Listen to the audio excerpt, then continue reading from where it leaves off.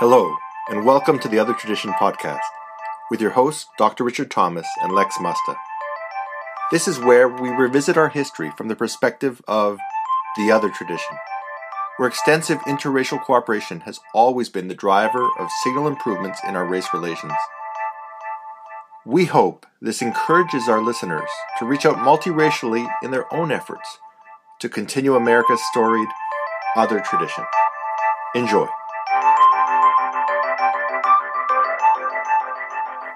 On May 25th, over 8 torturous minutes and 46 seconds, George Floyd was murdered by a police officer, screaming to us centuries of injustice through the pupil of Americans of African descent, an injustice of authority piled beyond the breaking point with the economic injustice exposed by the corona pandemic, leaving 1 in every 2,000 Americans of African descent as its victim, a death rate triple that of Americans of European descent.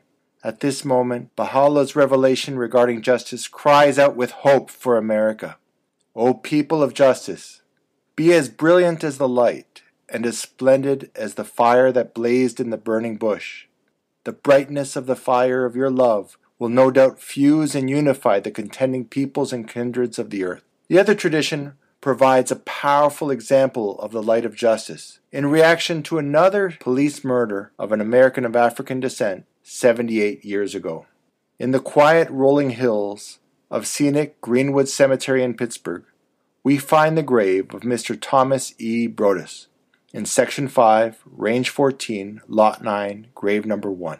He was survived by a wife and their 2 sets of twins. His great-grandson, Josh Broadus, is studying marketing at California University of Pennsylvania. A life of resiliency from an unvideotaped era. 79 years ago, Mr. Broadus was drafted into the 1,322nd Service Command Unit and stationed in rural Maryland's Fort Meade for training. On a particularly cold February 1st, he went out to Baltimore for some well-deserved rest and relaxation from serving his country in the Second Great European Tribal War. Private Broadus was in Baltimore's historic Uptown community, one of the most affluent African descent American neighborhoods at the time. He made his way to the corner of Pennsylvania Avenue and Pitcher Street, where Glenn Shake and Bake Doty's famous recreation center would be founded 40 years later. Pennsylvania Avenue, where Cab Calloway grew up, was the premier strip for African descent Baltimoreans, inspiring comparisons to Lenox Avenue in Harlem. As licensed cab drivers would not pick up or drop off passengers from the predominantly African descent neighborhood, a nickel fare or a jitney fare fleet serviced the community, unlicensed and running just like buses back and forth across town. A police officer prevented Private Broadus entry of the unlicensed vehicle, an officer who had killed Mr. Charles Parker just 2 years prior. As Private Broadus attempted to flee, the policeman shot Private Broadus in the back and walked over to the injured Private Broadus, hiding behind a parked car, and shot him in the back a second time. And to add further horror, he then began to kick Private Broadus. In the previous 3 years, 9 other Americans of African descent had been killed by Baltimore police officers, including 2 teenagers, Lawrence Harvey and Eugene Duvall, in their own schoolyard. After the police officer was acquitted by the grand jury, Lily Carroll Jackson, president of the Baltimore City branch of the NAACP, helped organize 150 Baltimore organizations into a citizens committee for justice to raise $800 and form a 2,000-person caravan of buses and cars to travel the 25 miles to Annapolis to meet with Governor Herbert O'Connor and demand change on April 24, 1942, for more African descent police officers on the force, better vocational training for youth, increased funding for healthcare, a concerted effort by public and private sector employers to hire African descent residents, and vast improvements in housing in the city's densely populated and segregated areas. On February 23, 2017, I was invited by Radiance Tally and the University of Maryland Baha'i Club to present this other tradition of interracial action for advancing justice in America. It was a presentation made in support of African Descent American History Month on campus, where I related the details of how Lily Carroll Jackson came to be in the position to lead such an interracial improvement to the policing of Baltimore. based on a long tradition of interracial justice in that city. As a student in Maryland, you are part of one of the greatest civil rights traditions in America. What, of course, is ironic about that is it's probably the least known civil rights tradition in America. Who's been to the Greensboro Civil Rights Museum? That's the Civil Rights Museum in Greensboro where they have a lunch counter. It was integrated in 1961. You might have heard of that one. It's a pretty famous one. Who's been to the National Museum of African American History and Culture? Do you remember the lunch counter they have there? No. It's also the Greensboro one. Okay. So I wasn't able to see everything. in Greensboro, people dumped shakes on their heads, and it's made for good camera. Horrible experience, obviously, for the people doing the sit-in.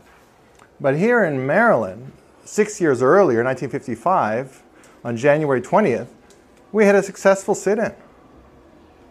Dr. Helen Hicks was one of the 7 students there, all Maryland students. So Maryland students were the first ones in the country to get involved in the sit-in movement. So this is something that we should really know. We should be making museums about it. And what's so interesting about that sit-in was the story behind it. How is it that Helen, 20-year-old, decided to walk into Reed's drugstore and say, I'm going to block this seat so you can't have any paying customer here until you serve me? All right. And then how did her sitting there desegregate 37 Reed's drugstores across town? How does this happen? So I'm going to go into a little bit tonight talking about this tradition and where it came from, and then how you all fit into this. So a couple years earlier, the Congress of Racial Equality. Who's heard of that organization? Something like that is something we should all know about in America, because in this time we'd love to have some racial equality. So there was a group that came out of Chicago in 1942, and they really embraced the Gandhian belief of nonviolence. And it arrived here to Maryland in 1952. Who established it in Maryland? It helps you lead towards the story of Helen in that seat. And it was a guy who literally survived the Holocaust in World War II from Vienna. He escaped just barely. He applied for a U.S. visa. U.S. was very slow at giving out visas to Jews in World War II. And he goes, I can't wait. So he left Vienna, went to Belgium. And then the day before the Germans invaded Belgium, U.S. came through with a visa, and he jumped on a boat with his family and came to Baltimore. And so he was one of the people who started the Congress of Racial Equality in Baltimore. Another individual is the first African-American law practice in Maryland, Mr. Watts. He was another founder of this Congress of Racial Equality. Let me just explain a little bit how they work. So Wilfred, imagine I am the head of Kmart. This was when Kmart, does anyone remember the old name for Kmart? It was only changed in 1979. Krager's. And so imagine I'm in the store. You are Congress of Racial Equality. How would you tell me to integrate my lunch counter? What we called at that time a 5 and dime lunch counter, because everything was 5 cents or 10 cents. What do you think you would have done if you were representing Congress of Racial Equality? So they said, stop. Why not just ask? Right? Like in terms of your empowerment, I'm trying to relate this to yourself today. If you encounter racial injustice, why not ask? Stop. Well, this manager of a huge chain, Kmart, huge national chain, what can a manager do? Manager has no authority. Call headquarters in New York. New York goes, yeah, you serve them. I will serve you. So Kmart, with one little letter from Congress of Racial Equality, integrated their lunch counters. But again, we still don't hear about it. Who hears about the 53 integration of Kmart? Nobody. You hear about 61 Greensboro. But wait a second, Congress of Racial Equality just integrated Kmart. So then they go to, who do they go next? Woolworth, downtown, another big department store downtown. Hey Woolworth, Kmart just integrated. What are you guys going to do? I don't know, let me check headquarters. They integrated without a seat being sat in, without anything. So then they go to McCrory's and Grant's, the next 2 biggest. So you see Core is just going along. Let's go with the biggest one, then the second biggest one. The next 2 biggest, they're more local Baltimore, more steeped in this tradition. they're not going to go so easy. So they required a sit-in. That was before students. So adults were doing sit-ins before the students. But eventually, Mr. Watts is the head of the NAACP. That lawyer was the head of the NAACP on the Morgan State campus. So he goes, I want my students involved. The students are pretty upset about the shopping center right beside Morgan State campus that's not integrating. So they went to them with the same core way. They go, hey, everyone else is integrating. Are you going to integrate? And Reed's Drugstore said no. So they started an 8-month sit-in. Morgan State students would go there. And that was in 54. 8 months in. This has been going on. So you can see CORE is leading this. Students are getting involved. The head of their student association, you have a sponsor perhaps for the Baha'i Club, kind of inspired you, said, we're doing this, why don't you join in? So Helen was cold on January 20th. Who's ever taken the bus in the winter? Anybody here? What do you hate most about a bus in the winter? Waiting in line for the bus. What about even more than that when the bus goes by because it's full? That's even more painful because you waited, you knew it's coming, but it's full. 2 buses passed Helen that day. And that Reed Drugstore is sitting right there. She's got her 6 friends here. We're going to warm up and we're going to get something to drink. So that's what kind of, you can imagine, she had in her mind what the Morgan State students were already doing. She hadn't yet gotten involved, but then she got into it. So you kind of see how that first step happened for her. How does actual heroic moments in our country actually happen? What's the actual mindset? And then, of course, what's so nice about the student movement that's often not talked about is how the multi-generations work together. So the student did the sitting, but then Dean George Grant of Morgan State called the Nathan family and goes, here's the exact conversation we have. I hear that you're still segregated. And Reed Drugstore goes, yes, we're still segregated. Well, here at Morgan State, we teach our students that they must practice democracy and help others to understand it. I don't think you want us to tell them what you're doing is wrong, do you? Well, yes, but we're losing business when they're sitting here in our seat. Well, there's several things you could do. Oh, what's that? Well, why don't you put up a sign by the door saying no dogs, no cats, and no African Americans? Well, we couldn't do that. Oh. Well, then why don't you put an ad in the Afro-American, which is the local Baltimore paper, saying that Reed's wants colored people to shop here and they can't eat here. You have another alternative. You can say to all your customers, everyone could be served. So this is the actual very tongue-in-cheek conversation he's baiting this manager with. And then the guy goes, well, we're in sympathy with this thing. And so the next day he ran a big article in the paper, said everyone could be served, and all 37 counters got integrated. So Reed's went down. And so some people are trying to fight, like Helen, is trying to fight to preserve that drugstore. So we could eventually make a museum there. But the government of Baltimore has just sold it to a business to just open up another store and tear it all down. These are the kind of fights for our history that I hope you can learn about today. But as nice as that story sounds, that's how we typically learn the Greensboro sit-in.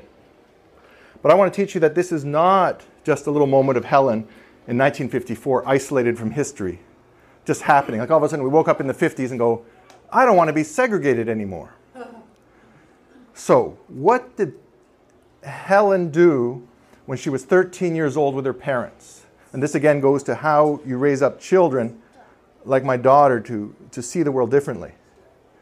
Does anyone know the famous thing that happened in Baltimore from 1946 to 1952?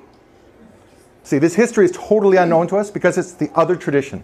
Everyone knows the tradition of violence. Everyone wants to talk about it, but very few people want to talk about the actual tradition we have of interracial cooperation to fix our problems.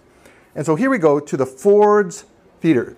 It is the same one as the same family owned it that opened the one in DC, where Lincoln got shot and everything. The same family opened 2 theaters.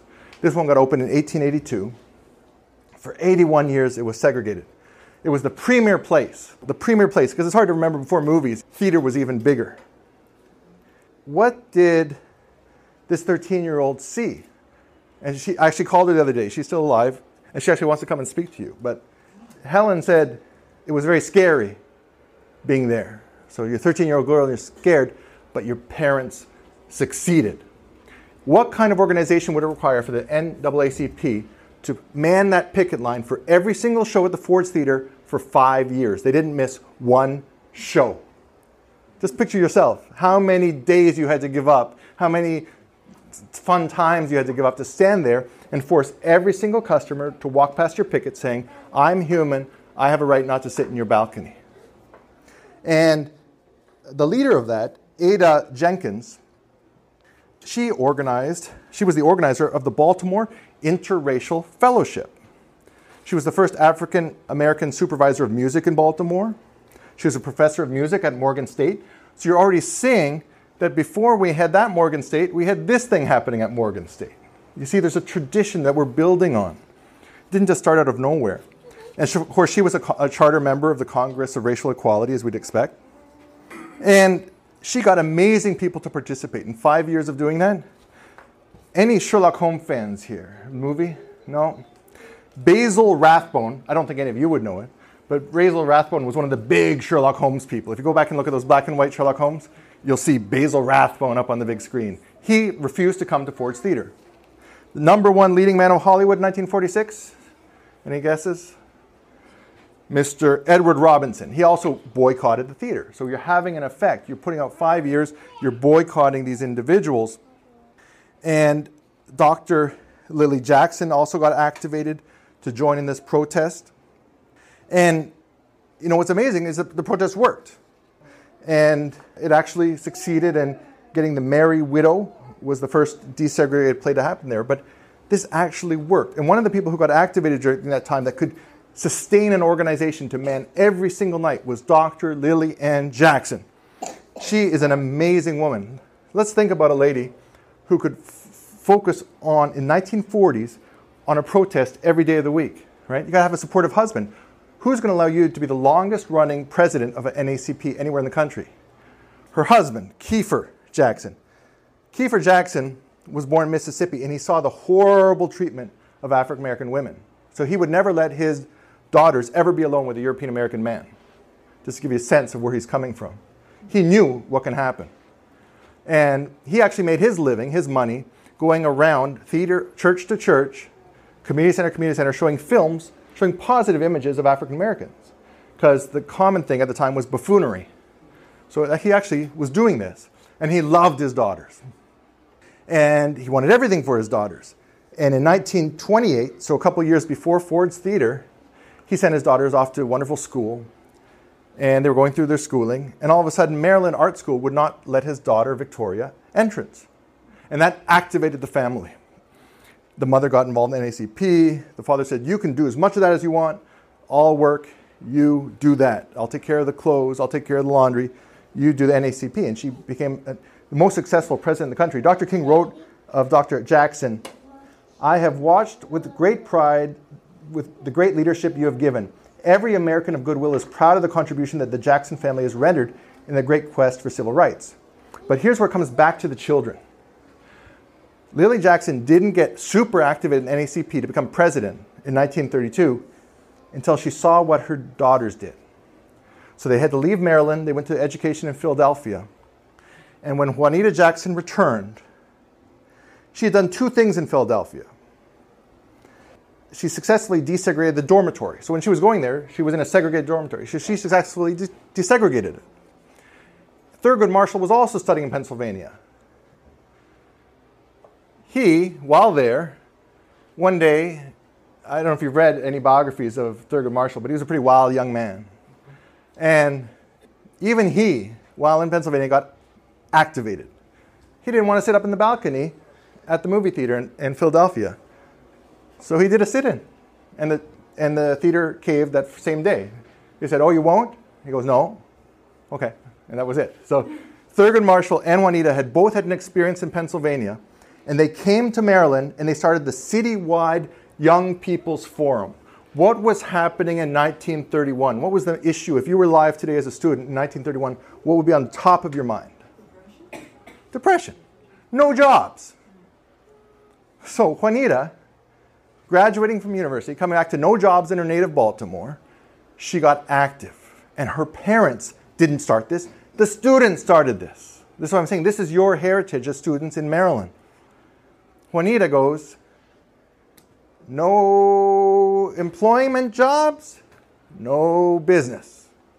So she literally got together with high school students and college students at the Bethel church, Bethel AME Church in Baltimore, and they go, what are we going to do? Let's stop shopping. Look at all these businesses right here. They won't hire us. We're not going in. That's amazing. That was students doing this. And the mother saw that, and that's when she led, the NACP movement. And Thurgood Marshall was part of that. So when you're talking about who is the first African-American Supreme Court justice, he was part of the citywide Young People's Forum. And I mean, they did just amazing things. What's that? 1931. Yeah, Okay. in 1931. And they just did amazing, amazing things. Juanita became the first African-American lawyer. She actually got her degree from here at Maryland. She should be a name that's up here somewhere on your placards here. I don't know if they've ever mentioned Juanita Jackson in your school to you. I don't want to go through all the kinds of things she's done, but eventually she had become so successful at this that she made a fundraiser for $1,200, which kind of got the eye of the NACP in charge. Well, this woman can really do stuff. And she, in 1936, created the NACP Youth League called NACP Boosters. And then that's the year her mother took on the presidency of the Baltimore NACP. Juanita was this amazing woman. She helped the first ever African-American policewoman in Baltimore, who actually happened to be a woman, Violet Hill White, who was actually the pastor's daughter of Bethel Church. So we're going to look back at this Bethel Church. Because again, we come to, how did Juanita know to do this? How did he just become a superstar civil rights activist? What's the history? I just want to incidentally just quickly mention to you, just show you how amazing Juanita is and why you should study her more. So we've been familiar with some police violence recently in Baltimore. How would Juanita Jackson handle police violence? Between 1937 and 1942, 9 African Americans were murdered in Baltimore by policemen. And the one that just threw her over the top was when Mr. Brodus, a proud World War II veteran, was hailing a cab. He was hailing a cab, World War II veteran. He got gunned down by a policeman for hailing an illegal cab that wasn't a licensed cab. They got so riled up that Juanita organized 150 different citizen organizations from Baltimore to Annapolis to demand change. If we knew that history, could you not have imagined that the next day, instead of rioting, we could have got up and we could have marched to Annapolis and not left until they made changes, all the changes we need in the police oversight. Juanita did that. This is a history we need to know. This is a tradition, what we call another tradition in America. Now let me just quickly mention.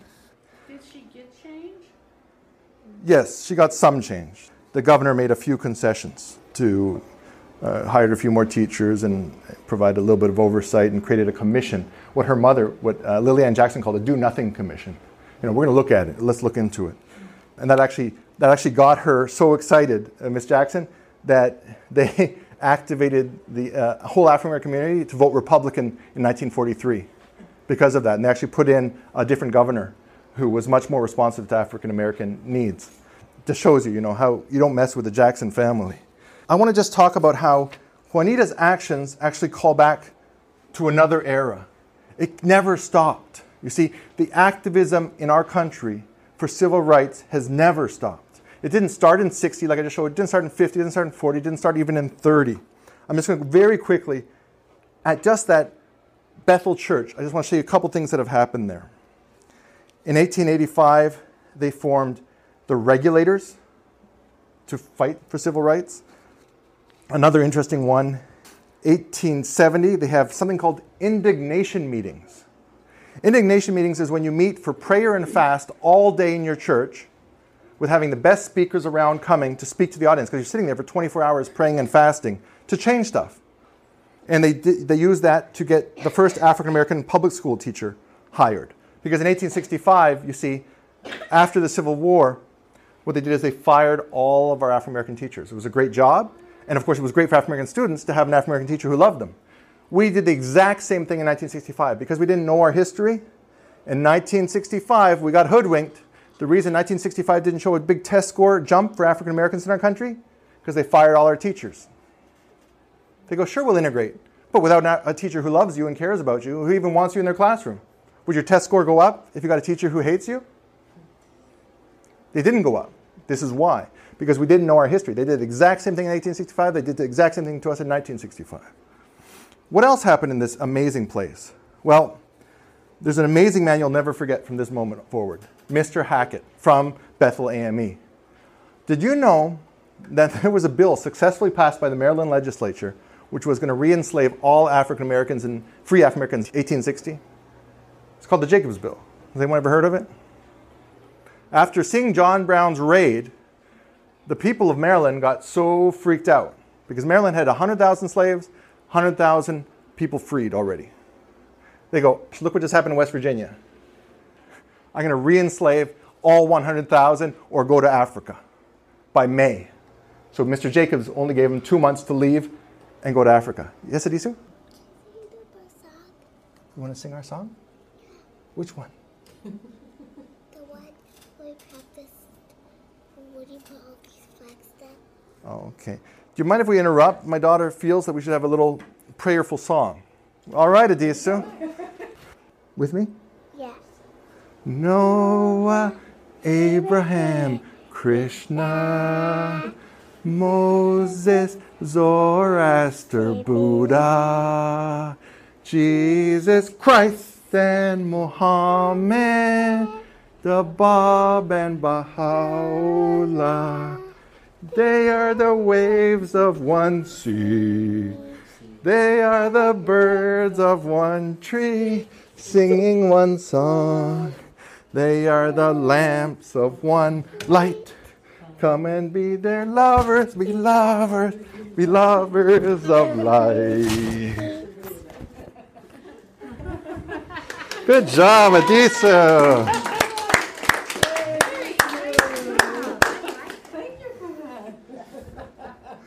That's a suitable introduction for Mr. Hackett. Mr. Hackett led 3 years of indignation meetings and everything else he could think of to stop that law's passage. It went to public vote. And if you can believe it, of course, African Americans couldn't vote. The enslavers voted it down. So Mr. Hackett was an amazing man. He was a leader on the Underground Railroad. Unlike Harriet Tubman, he would go with a cart right into Eastern Shore, Maryland with a gun. I'm taking these 6. That's Mr. Hackett. He didn't just do like Harriet did. He recruited for the United States Colored Troop. 2 regiments came out of Baltimore who fought for their own freedom. So Mr. Hackett's an amazing man. This is the kind of legacy that came out of Bethel AME Church where Juanita Jackson came from. So these are the stories they're telling. This is the history you know. Just one more statement about Bethel AME Church. The first ever African American penned abolitionist paper. Who wrote it? When was it written? Guess the year. Try and guess the year of the first abolitionist African American wrote anti-slavery tract. Guess. 1840. 1990s maybe. 1810. Mr. Coker, thanks to Mr. Hackett's father, Charles, he was hidden in the church and could escape from slavery. And he wrote this tract. His proposal was, on this date, everyone who's born is free, and then give everyone else 5 years to transition. That was his basic idea that he put forward.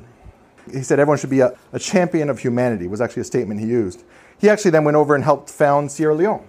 So he's one of the gentlemen who founded Sierra Leone, Mr. Cocker. He was the first reverend and founder of the Bethel AME Church that led to Juanita. Here on campus, so we talked a little about how Juanita got done.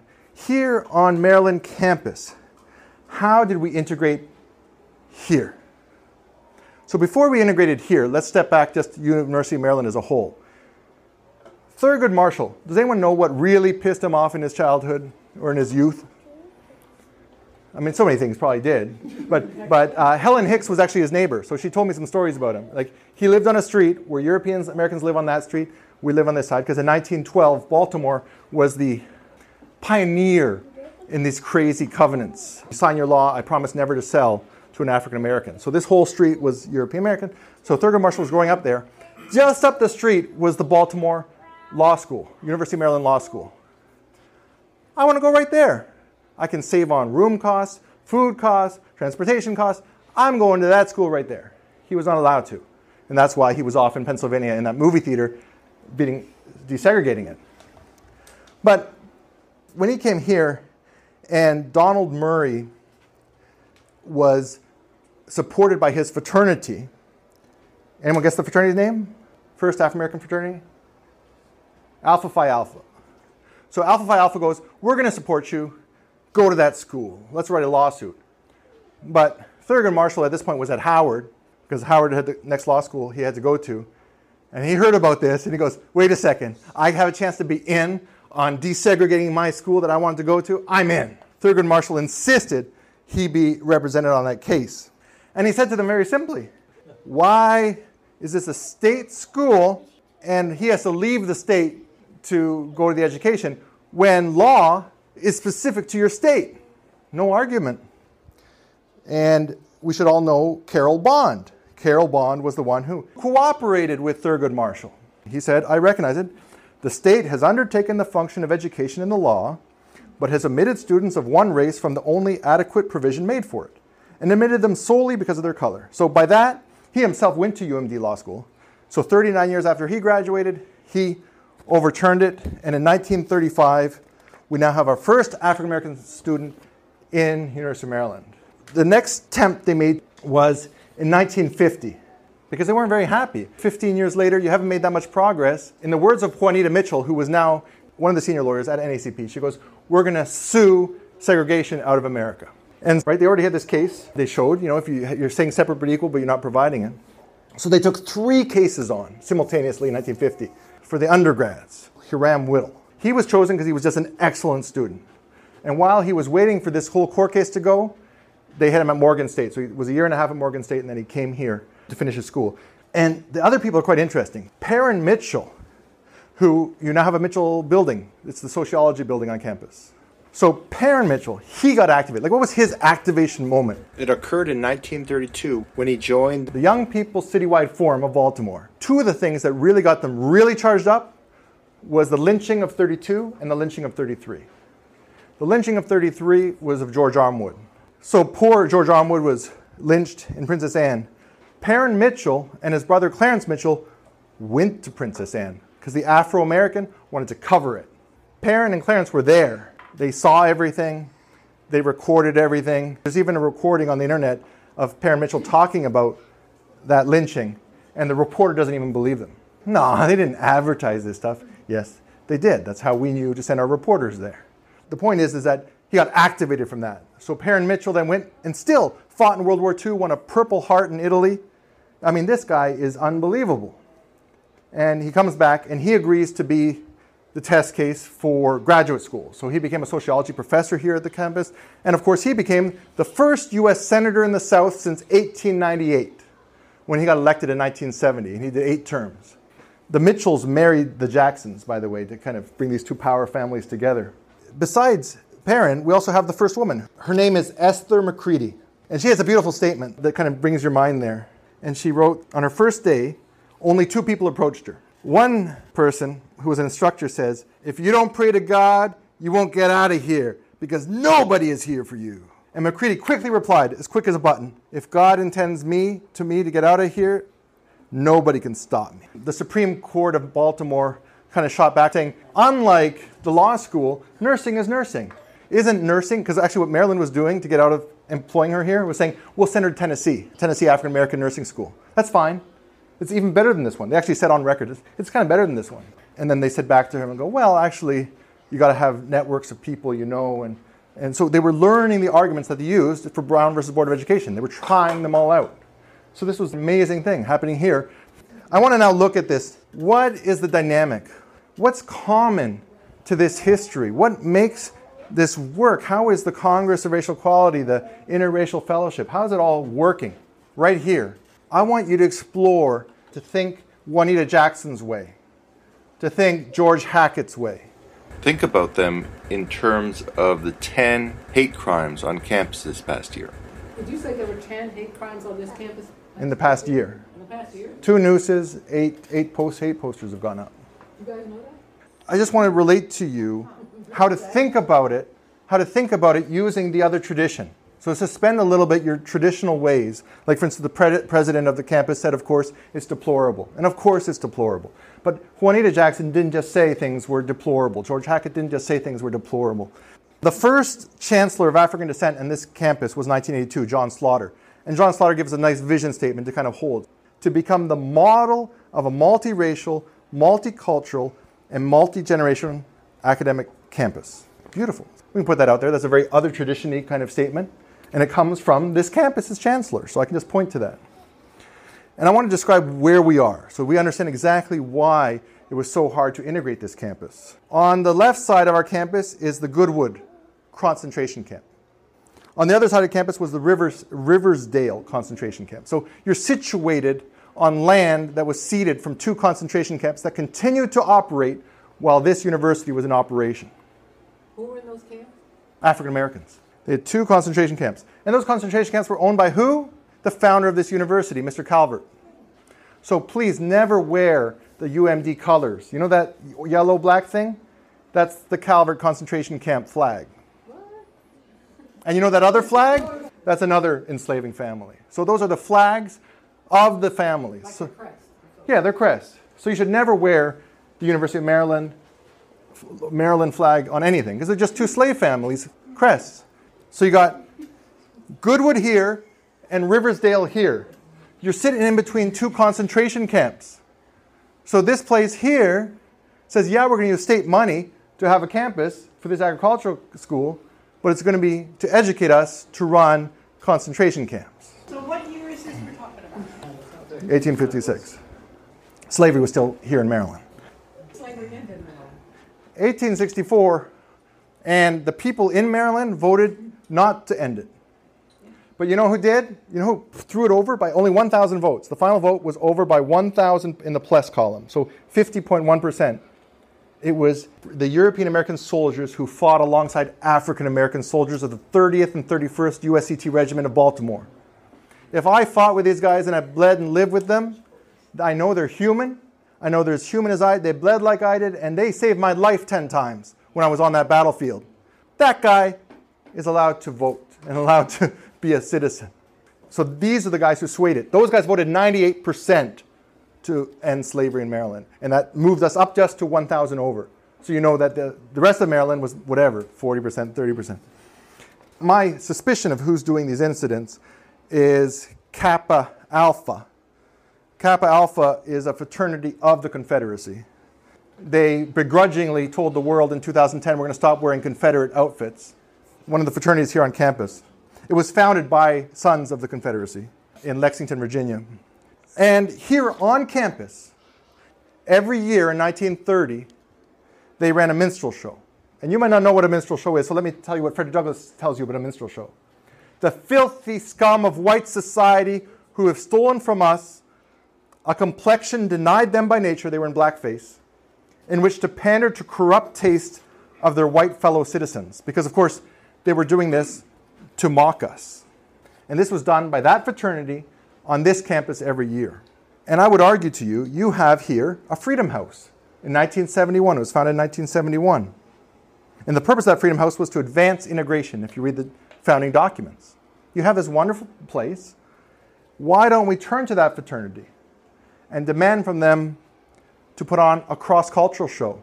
You say you've given up this life? Well, I need you not just to do a cold piece. You no longer post your blackface on Twitter like you used to.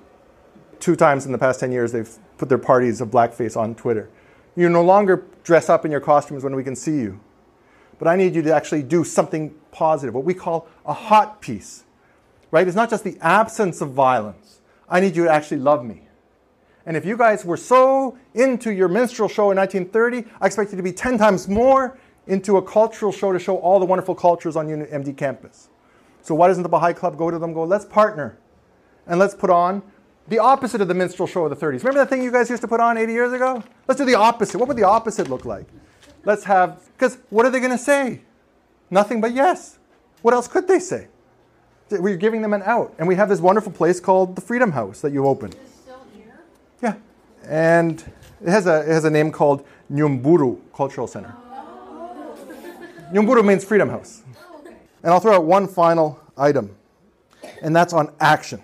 I think not only can you call on the Unity Center to do this, or this rich fraternity to do this, you yourselves could take the example of the Interracial Brotherhood of Baltimore. Did you know E.B. Du Bois lived in Baltimore 20 years? Not a single paper in Baltimore interviewed him those whole 20 years. Just to show you how far the other tradition is off the map. But the Brotherhood of Unity approached him and said, we have this idea called Units for Unity. What a cool name. Units for Unity, right? A very college term. You know, you get units, you got your college units. And you already have here a core diversity requirement. Every undergrad in University of Maryland has to take a core diversity requirement. In 1994, that was introduced. Why doesn't the Baha'i Club go, we're going to join that, but us students, like Juanita Jackson, who's a UMD grad, we're going to copy her, the students are going to put one of those core diversity requirements. And it's called Units for Unity. And we're going to meet all the academic standards that they do, but you're going to teach them how to actually live the other tradition. For instance, think about, there's a Confederate statue in Easton you could take down. George Hackett's grave I just told you about, I just went to visit it. It's covered in overgrowth. In 1949, European Americans tried to bulldoze his gravestone, and NAACP held it back in downtown Baltimore where his grave was, and then they moved it to Johnsville, Maryland. Johnsville, Maryland took me half an hour to drive to, north of Columbia, Maryland, and I get there, and I'm in the middle of these $1 million homes, and there's this little African-American cemetery that nobody visited, totally overgrown. That could be the kind of project you do, because you see how great George Hackett is. He saved us from getting re-enslaved in 1859. Maybe we can go up to his grave and take care of it. And by taking care of it and making it fantastic, we guarantee that these $1 million homes never just one day bump it over. We take care of our history, and therefore everyone will know George Hackett's story, because we fixed it up nice enough so school children can take bus trips there to Laurel Cemetery. So that's why you could run a course that feeds that energy, because to save Reed's Drugstore, to save Lillian Jackson takes constant energy. To tell the story of the other tradition takes energy, but you have this wonderful thing called core diversity requirement. I kind of put those ideas out there to show the other tradition asks you to think like George Hackett, think like Juanita Jackson, and recognize you can use all these intersectionalities because you can have a more mature viewpoint saying that everyone's with me. So I hope that Barbara challenged me the other day, to come and think, did the students of Maryland participate in this other tradition? And after studying this for a month, I say, absolutely, they did. And I think they're probably at the forefront of the whole country. In fact, some people might even say that Baltimore was way ahead of every other part of the country in the civil rights movement, given when you see what Juanita Jackson did, you see what Perrin Mitchell did, you see what Clarence Mitchell helped pass the civil rights law of 63, 64, 65, and 67. He was they call him the 101st senator, because he was Johnson's right-hand man, because he knew what had to happen. So he was the one who was stirring up all the votes. That's the kind of history I want to share with you, and I hope you guys think about taking on these 10 acts of violence to twist them around to let you transform the whole campus in a way that no one imagined. Thank you.